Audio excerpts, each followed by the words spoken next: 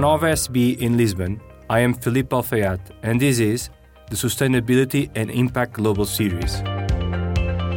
From climate change to poverty, hunger, racism, or gender inequality, business are increasingly called to step up and be part of the solution. But kind words and one-off projects alone will not cut it. In this series of 8 episodes, we'll do a deep dive into Africa, checking how some enterprises are serving the consumers at the bottom of the pyramid, the tools they use, the challenge they face, how they adapt their pricing, marketing, distribution to commercial reach a growing market of more than 2.5 billion people globally.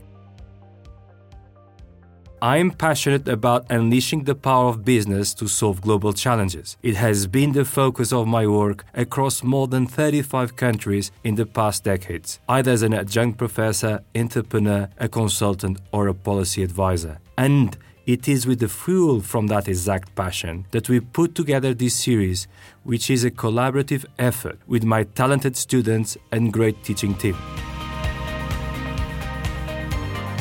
You see, in the past 2 school years, a mix of students from all over the world that attended my course on leading impact enterprises in international development produced podcasts where they applied the course's learning to real enterprises. They did outstanding work, and the best 6 podcasts will be at the center of this series and its debates.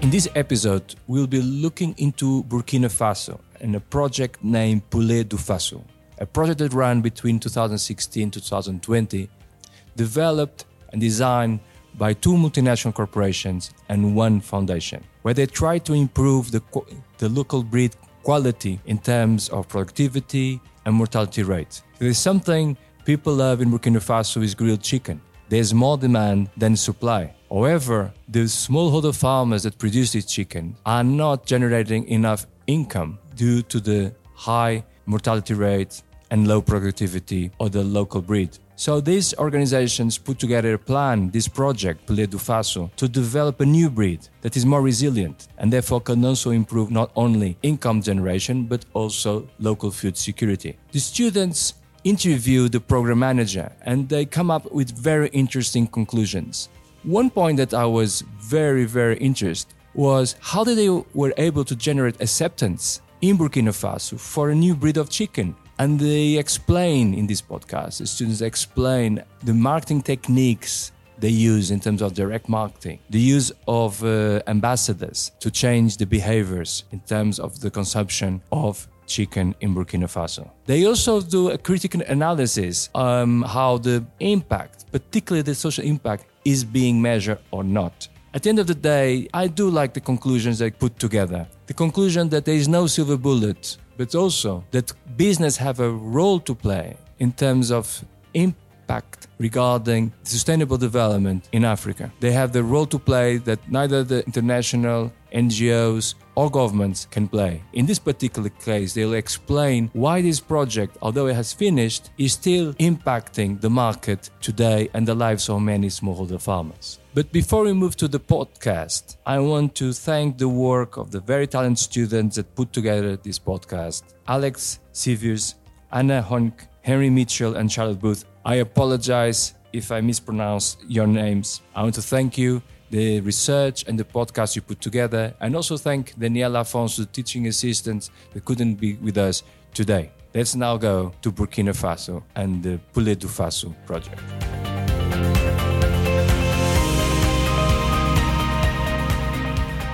Hello, I'm Henry, your host. This podcast will cover the Poulet du Faso project, which ran from 2016 to 2020 in Burkina Faso. The initiative was brought to life by Save Santé Animale, a French multinational working in the animal health sector. Other key players involved were Sasso Poultry, specialists in breeding and genetics, as well as the Bill and Melinda Gates Foundation. But before we jump in, let's contextualize. Throughout Burkina Faso, wherever people gather, the smell of chicken being grilled over charcoal at roadside stalls and local restaurants fills the air. Burkinabe consumers insist their poulet bicyclette comes from traditional local breeds. Intensively reared broilers simply don't have the same appearance, taste, or texture. In fact, the vast majority of Burkina's 35 million chickens are local breeds kept by small-scale farmers in small, free-reigning flocks. However, there is a problem. Here to discuss this problem with me is Alexa. Hi. And Charlotte. Hi. Two of my fellow colleagues from the Leading Social Enterprises course. Thank you for joining me. So, what problem are we facing here in Burkina Faso, this country which appears to idolize the chicken? Okay, so compared to improved breeds kept in more intensive systems, local hens have much higher mortality rates, much slower growth rates, and are just generally less productive. Any chickens that can be produced, however, find a ready market. Although Burkina Faso is one of the world's poorest countries, the demand for poulet bicyclette often outstrips supply. Moreover, with a growing population and climbing economic growth rates, the demand for chicken will continue to rise as the people are lifted out of poverty. Okay, so let's break this down a little bit, just from my understanding. We have an instance where demand outstrips supply. Not only this, but also the majority of these chickens are kept by smallholder farmers. So the Saver solution is really trying to focus on this area, as not only does it have the greatest societal impact, but it's also what the market is demanding, right? Yeah, so it's basically the introduction of a new breed and distribution network to the country, capable of providing smallholder farmers with a reduced time to market and way more resilient chicken. The key here is kind of to create an interconnected nature, as small farmers cannot be helped without helping those around them. So from the perspective of Seva and Sasso, it is a corporate social responsibility initiative, but there's far more to it than meets the eye. Bill and Melinda Gates, their foundation, they clearly saw the philanthropic value of it as they invested over $500,000 in it. Okay, so we see that it's a CSR initiative, but who's the main beneficiary of this project, Charlotte? Well, it's not precise enough to say that they serve farmers at the bottom of the pyramid. Farmers in Burkina Faso can be segmented, and Seva really tries to create value for different segments along the whole value chain. The smallholder farmers account for 70% of the national poultry production. However, they still use traditional methods and just have limited technical competencies and resources at hand. This is why Seva works with small commercial farmers and independent farmers to rear the chicken at the beginning in their most vulnerable and risky period before providing it to the smallholder farmers. Overall, the Seva model creates a complementary source of income, increases local livelihoods, and ultimately improves national food security. So maybe we could elaborate a bit further on how this value chain is set up to bring chicken to all these different beneficiaries that Seva is trying to help. The main objective is to connect the fragmented players explained by Charlotte. The connecting systems can basically be broken down into a few components. Firstly, the selection. So they help build a selection center where the best young local cockerels and hens are carefully chosen from the village flocks and then they're reared. The center is run by locals, but Seva provides the screening processes based on health and productivity of the chicken to select the best ones for the project. And then the best chickens are crossbred with the French Sacco hens and vaccinated. And this is where the Seva's expertise comes into its own, right? Providing protection against Newcastle disease as well as infectious bronchitis. Is that right? Yeah, exactly. And after that, they are reared. So the crossbred and vaccinated chickens, the poulet de Faso, are supplied to the mother units. And during this time, they receive further vaccinations and the unique identification tags, which are especially important to create trust along the entire value chain. The 40-day-old resistant chickens are then sold to the finishing units, so the smallholder farmers, and then they are grown to slaughter weight. After that, they're picked up by local ambassadors, which sell the chickens to wholesalers and restaurants. Those poulet du Faso ambassadors are actually the most important component of the whole value chain from my point of view. They are the oil that keeps the chain moving. They help sensitizing local farmers, conduct farm visits, and connect them to the market.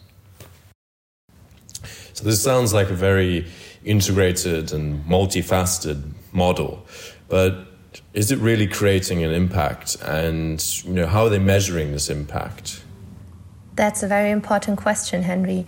Over the 5 years time period of the project, it has achieved outstanding results with regards to increased productivity in the chicken farming. To give you a better idea of the scale of the operations, approximately 1,000 farmers in Burkina Faso have multiplied their productivity by 100. However, when it comes to measuring social impact, there are basically no metrics in place. It's quite surprising that the Bill and Melinda Gates Foundation just requires an annual progress report, and that those KPIs are only tied to the improvements in the new chicken breed, especially considering that it's a CSR project. Even though it's not communicated, the fact that the project has already generated $3 million in revenue shows a potential improvement in livelihoods along the value chain. So this model clearly shows the innovative prowess of the project and, the resources that multinational corporations possess. But have they faced any tensions or challenges along the way? Yeah, being a multinational corporation, they obviously have many advantages over smaller ventures, as multinationals have far better access to resources, networks, and key partners. And by utilizing their existing knowledge and capabilities and relationships, it becomes easier to implement innovations at the bottom of the pyramid and establish networks and infrastructures. In general, I'd say that the baseline of resources facilitates the scalability and implementation of models at the bottom of the pyramid, and their leverage over local governments is far larger too. Yeah, but managing this network really hasn't been easy. Let's introduce Marie Ducroixtois, who is the project manager of Poulet de Faso for Save Santé Animale. The work that goes on at a hatchery is very technical. So they obviously have a managing director who is usually a vet, because it's very important to have your breeder flocks in the best health. During the project, the vets changed 5 times. Okay. So it was very difficult. And also the hatchery staff was always constantly changing on a regular basis. It made things very difficult because we would train the people, give them all of the information, train them on how to fill in, the data sheet for collecting the data on the egg production and the performance of the hatchery, and then that person would leave, and all of a sudden we wouldn't have any data or any information. This is where the multinational and all its structures and monitoring processes really meets the end of the road. Mary just described there was a clear tension and misalignment about choosing which farmer to sell to. There is a trade-off between choosing to work with smallholder farmers and thereby increasing social impact versus working with larger farmers, and obviously this is much more easier to manage. And this leads to a case of missed opportunities for social impact. And this really comes back to the point about leadership. The disinterest in measuring social impact means that there's a lack of incentive to change this situation. And it generally underlines the importance of aligning on common objectives and performance systems, as well as the need for an integrative approach by SAVER. Well, that's a very interesting point, Henry. I would really like to go back to this point of innovation, though. The similarity to the Poulet de Faso to the Poulet Bicyclette, it has been one of the successes of its popularity amongst locals. Yeah, you're completely right, Charlotte. And this has been great success. The bird looks pretty much identical to the Poulet Bicyclette and offers the same dark-coloured meat that consumers are looking for and crave. But we also have to pay attention to the fact that SAVER has done a lot of marketing around this, and this has increased the acceptance and awareness of the bird. For example, in terms of communication, they've had ambassadors going into local villages who have sensitized people to becoming mother units. In traceability, they've made sure that the birds are tagged so the meat is credible, similar to the Labrador Rouge model in France. And also they've allowed customers to taste their product through projects like in Ouagadougou, where they had the Festa Grill. It's interesting to mention, though, that the project did face initial resistance from the Ministry of Livestock, putting its license to operate at risk even. The ministry believed that the new breed was a threat to the traditional breed, as it was eroding local Burkina Faso genetics and polluting the pure line of Poulet Bicyclette. It is expected that this reaction, however, is more related to the interest in receiving funding rather than the actual crossbreeding issue. And as explained by Marie, it is impossible to conclude that the project erodes local genetics. Actually, Seva built selection centers to preserve and improve the original chicken breeds. And furthermore, Poulet de Faso accounts for 5% only of the total national chicken production and helps satisfy previously unserved demand. But this resistance from the local authorities was not the only one experienced by the project, Alexa. In fact, the project managers had quite a hard time to get mother units engaged in the system. Even though the local ambassadors have probably helped to get a closer connection to the farmers, the project failed to consider many of their underlying barriers. Some barriers are, for example, tied to the socio-cultural circumstances. As you know, the Newcastle disease has resulted in a high mortality rate of the chicken. A lot of farmers have experienced sudden economic losses. This is why many farmers place greater value on crop and treat poultry production as a secondary activity. So now there comes this ambassador to their farms and tells them that the Poulet du Faso is resistant to those diseases. Why should they trust those promises? The existing fear of farmers to face the losses again will be hard to overcome, and for sure it requires more than just promoting the product through words. Seva must showcase the improved productivity and talk to the local farmers to understand their fears and realities. Yeah, you have a point in that. And there are also more technical constraints to the development as well. So affordability is questionable, as maintaining larger flocks implies higher costs, which is especially hard for smallholder farmers that often struggle to afford this. But also for mother units,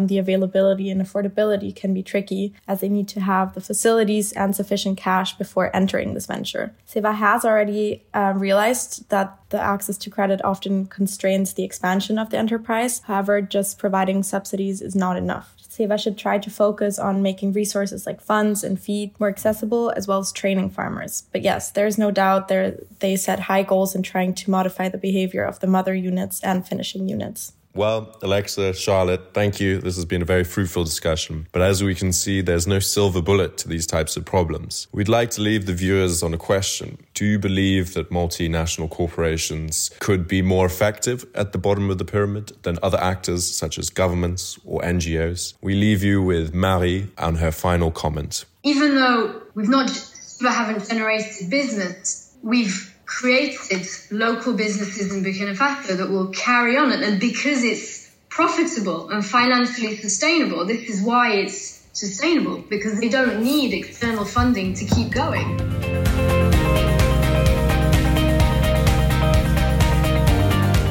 Thank you for listening to this episode of the Sustainability and Impact Global series. Please follow this podcast on Spotify and on Nova's SB platform, Road to Play, and be part of this community working to unleash the power of business to solve global challenges one day at a time.